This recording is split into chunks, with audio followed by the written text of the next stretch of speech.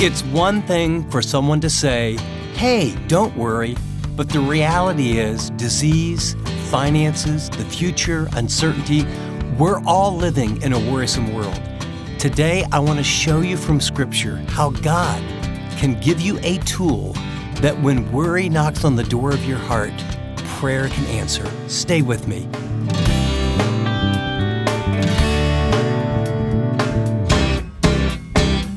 Thanks for listening to this weekend edition of Living on the Edge with Chip Ingram. Living on the Edge is an international discipleship ministry focused on helping Christians live like Christians. And today we're revisiting another message from this past week that's part of our ongoing series, I Choose Peace. Today, Chip will continue talking about the harmful impact worry has on our joy and how putting our entire trust in God can lead to a more peaceful life. But before we get started, let me encourage you to try using our message notes while you listen.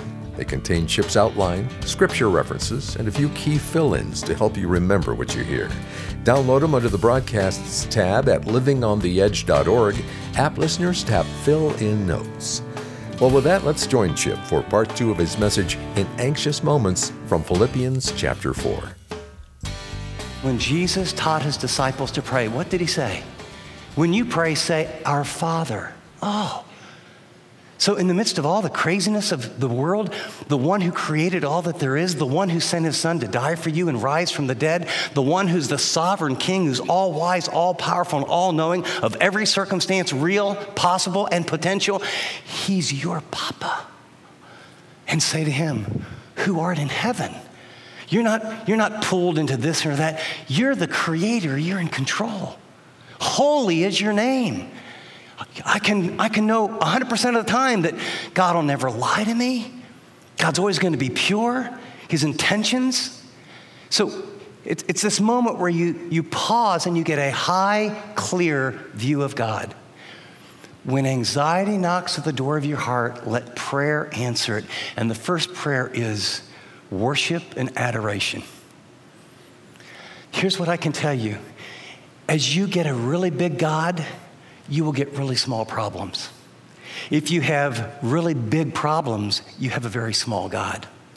See what happens, take thought of, it means to focus on, get obsessed with. Okay, here's a problem. Okay, maybe 85% or 90% of your marriage is pretty good, or at work you really do have a good job, but there's a supervisor, but whatever the part that really makes you anxious or there's uncertainty, here's what you do. You focus on it, you focus on it, you focus on it, you focus on it, and pretty soon you look at all of life through this anxiety. And then as you look at all in life, the way we're made is then your emotions and your physiology begin to respond. And then your body and your world gets messed up because you think this is the world.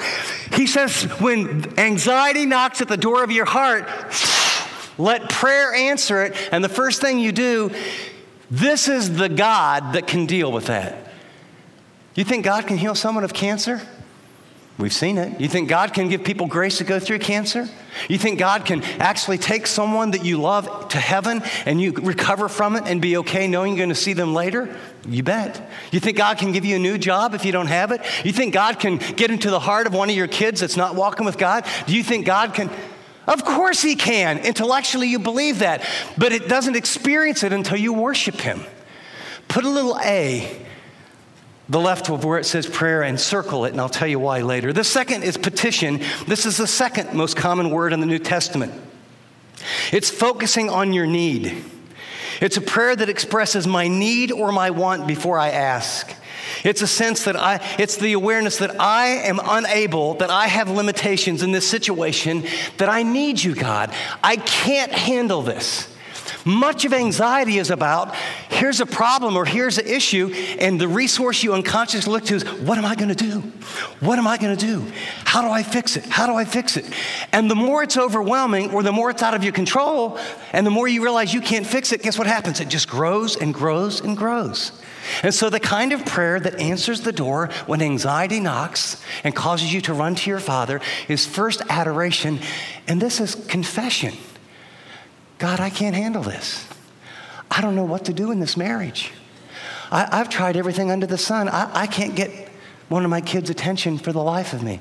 You know what? Unless you transfer my supervisor to Siberia, I don't, he doesn't like me. She doesn't like me. I feel like I can't handle this. Lord, I need you. You know what that is called in Scripture? Humility. Dependency.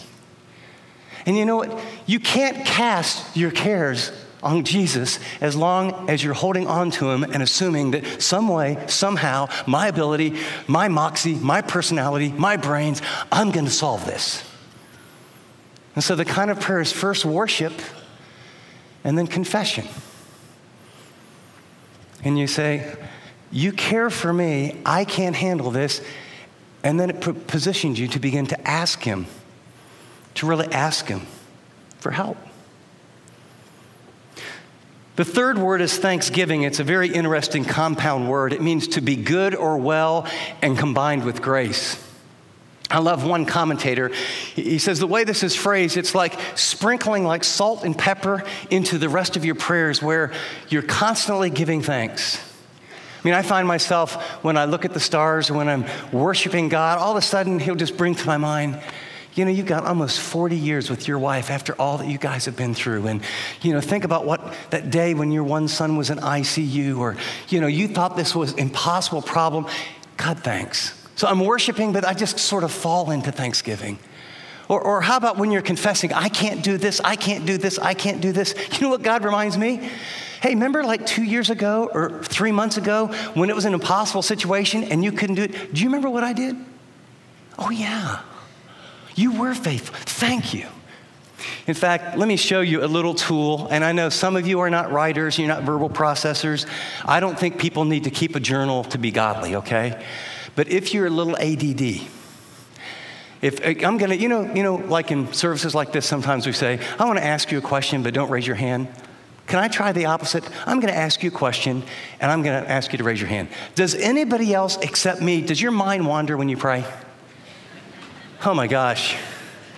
It's just, and then I feel so guilty. I mean, I've been out in the stars, I've worshiped him, I'm reading the Bible, God, I can't do this. And then my mind's all the way over to here, and then it's over to here, then it's over to here. Oh my God, no. And what I realize is, I can't concentrate very well. So when it comes to, and then I get paralyzed, and then I feel bad that I can't concentrate, and then I tell God I'm sorry, and then it's like confession. Sometimes I just give up.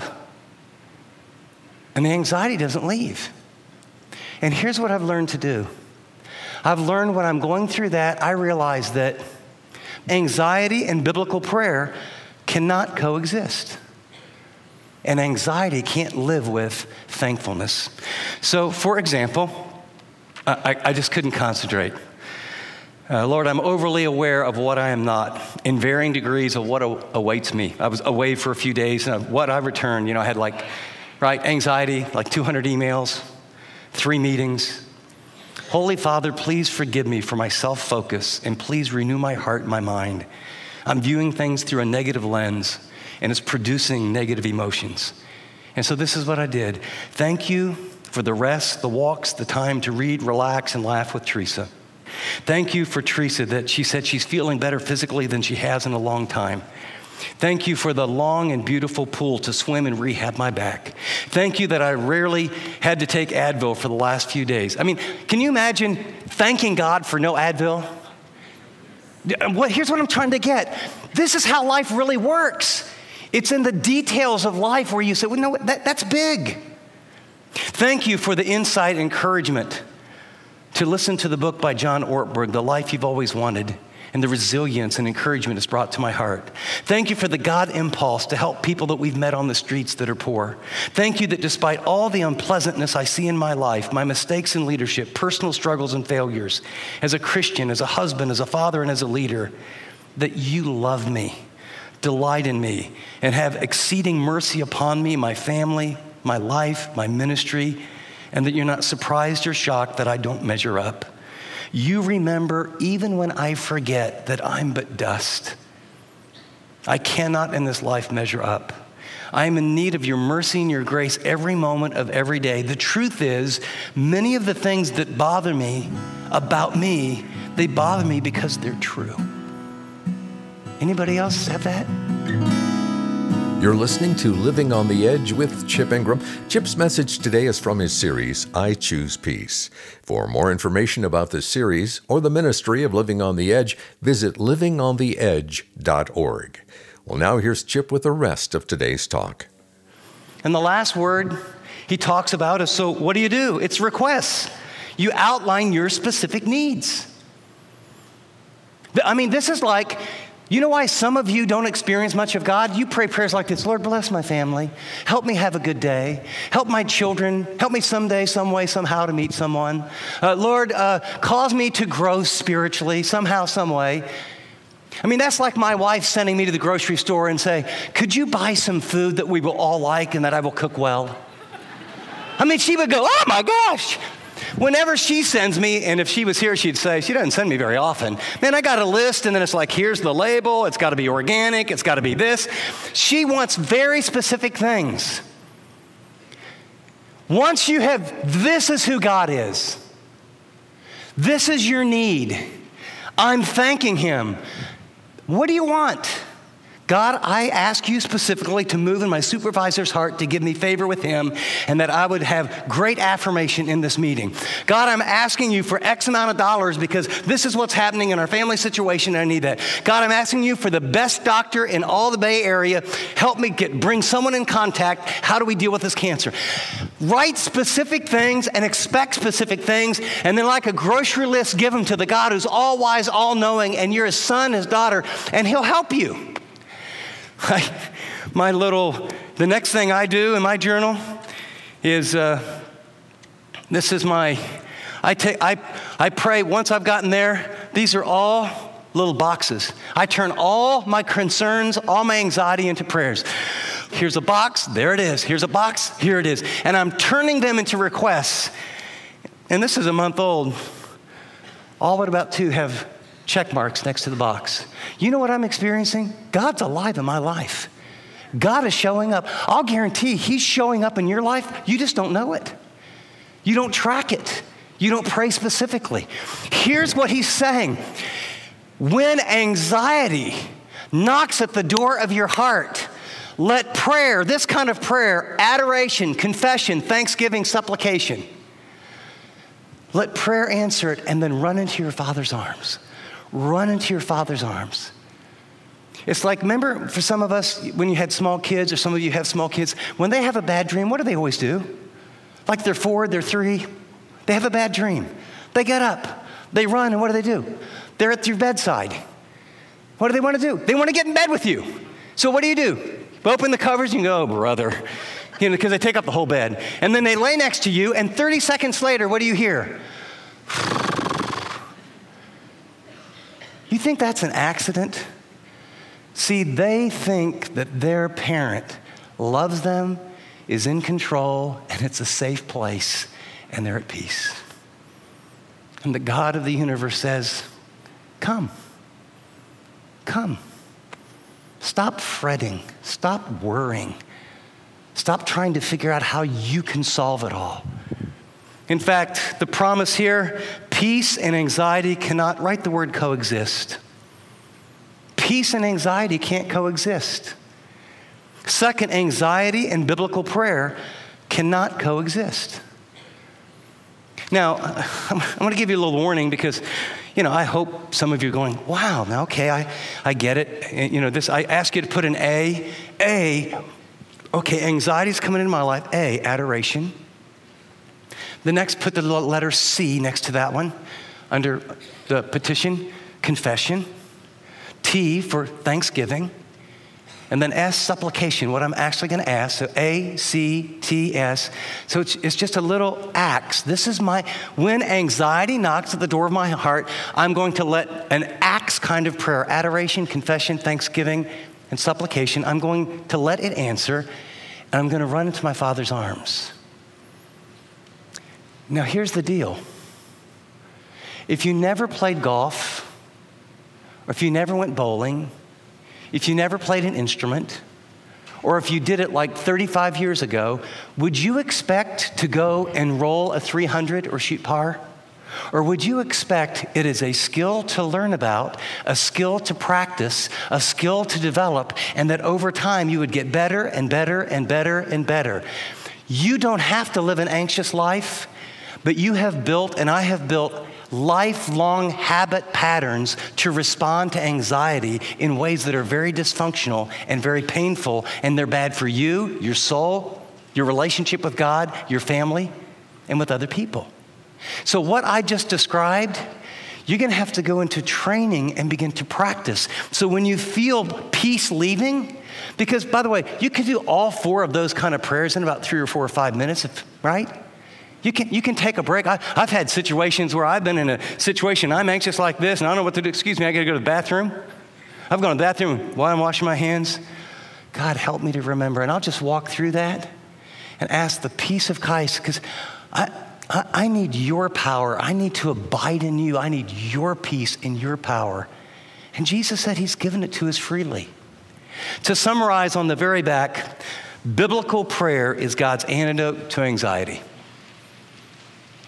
It's simple and yet profound. Biblical prayer is the antidote to anxiety. When anxiety pounds at the door of your heart, let prayer. Oh, they're beautiful, Lord. Answer it as you run into your Father's arms. What I understand is there might be some people that grew up like me, is if God is not your Father, if you've never received him as your Savior, this doesn't work. Because these promises aren't for people outside of Christ. And so the prayer that relieves the biggest anxiety, it was my most amazing experience. Even though I'd been to church, even though I intellectually believed in God, I didn't realize I needed to turn from my sin, my self-will, and running my life. And I need to turn and say, Lord Jesus, I believe that you came from heaven, that you are in fact God, and you died upon the cross. And as you hung upon the cross, you paid for my sin. And you covered or atoned for my sin. And what you have said is that as many as believe and would invite you into their heart and life, you would literally take up residence, and that's how your peace starts. We would love to help you on your journey to make that decision. Before we go any further today, I want to ask you exactly what I asked the people that were in the room when I taught this. I'm not asking you if you're a nice person or whether you're trying to be moral and kind to others.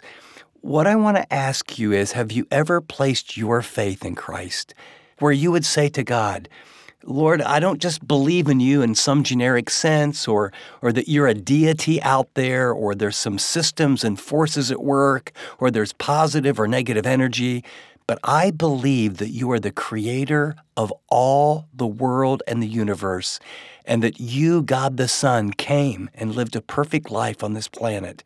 And you lived upon the earth, and you helped the poor, and you spoke words of life, and you healed people to reveal and declare what God the Father is really like, and that you and the Father are one. And Jesus, what you did was to come and show me what God is like, and then to give your life on the cross to pay for my sin.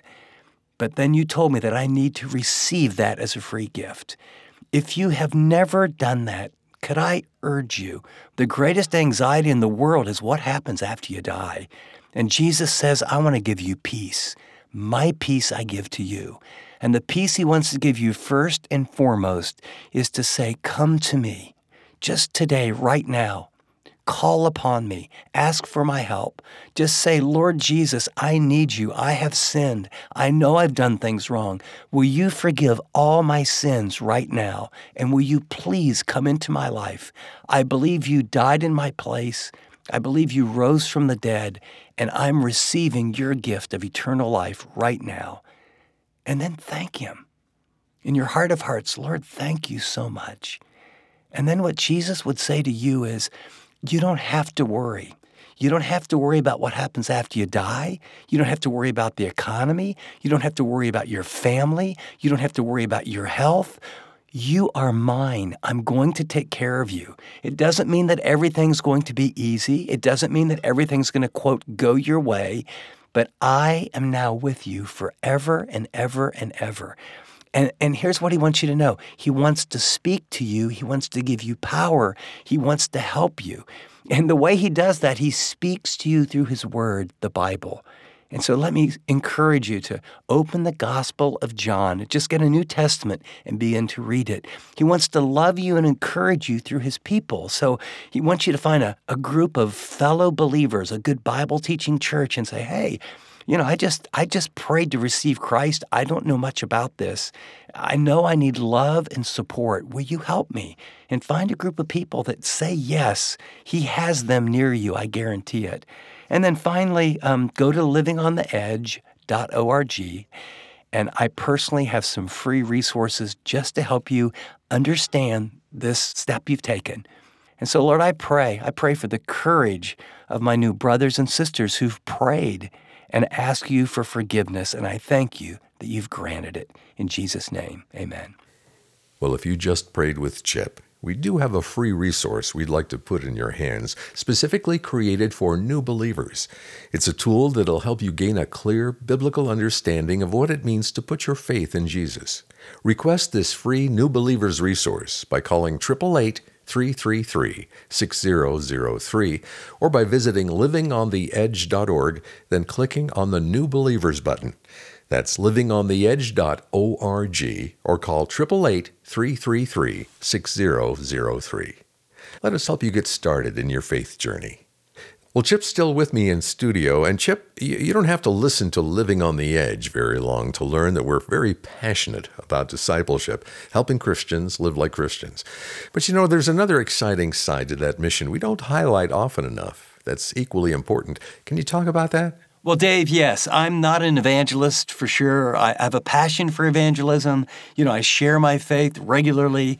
But, when you teach right through the Bible like we do, is you come to multiple passages that it's the gospel. And so we share the gospel. And I don't think we let our listeners know that we have tens of thousands of people over the course of the years come to know Jesus. One of our board members came to Christ 7 or 8 years ago, on Highway 5 down in L.A., in his car, prayed to receive Christ, and that was the beginning of a journey. And so if you care about people that are lost, I just want you to know, at Living on the Edge, so do we. And although it's not the emphasis of the ministry, we are seeing thousands of people taken from the kingdom of darkness to the kingdom of light. And then when I think of what we do in all those countries around the world equipping pastors, we see tens of thousands of people indirectly coming to know Jesus. And in order for us to do that, it requires a band of brothers and a band of sisters who unite in prayer and in financial support. I'd just like to ask you, would you be willing to become a monthly partner with Living on the Edge? See, monthly partners are so important to the ministry because it gives us a steady income. It's people who say, I don't want to just help now and then, but I believe in what you're doing, and I really want to make a difference as we partner together. And when that happens, God does a great work. I'd like to invite you to become a monthly partner with Living on the Edge. Thanks, Chip. As you prayerfully consider your role with this ministry, I want to remind you that every gift is significant. When you partner with Living on the Edge, you multiply our efforts and resources in ways only God can do. To set up a recurring donation, go to livingontheedge.org or the Chip Ingram app. You can also text DONATE to 74141. That's the word DONATE to 74141. We appreciate your support. Well, before we close, anxiety, stress, and uneasiness seem to be at an all-time high. That is why choosing peace is so tough. So we want to help. During this series, we're offering Chip's book, I Choose Peace, at no cost. We want to encourage you to lean on God and completely trust Him through the highs and lows of life. To get your free copy of I Choose Peace, go to livingontheedge.org or text PEACE to 74141. That's the word peace, P-E-A-C-E, to 74141. Limit one book per customer while supplies last. You've been listening to a selected program that we wanted to share from this past week.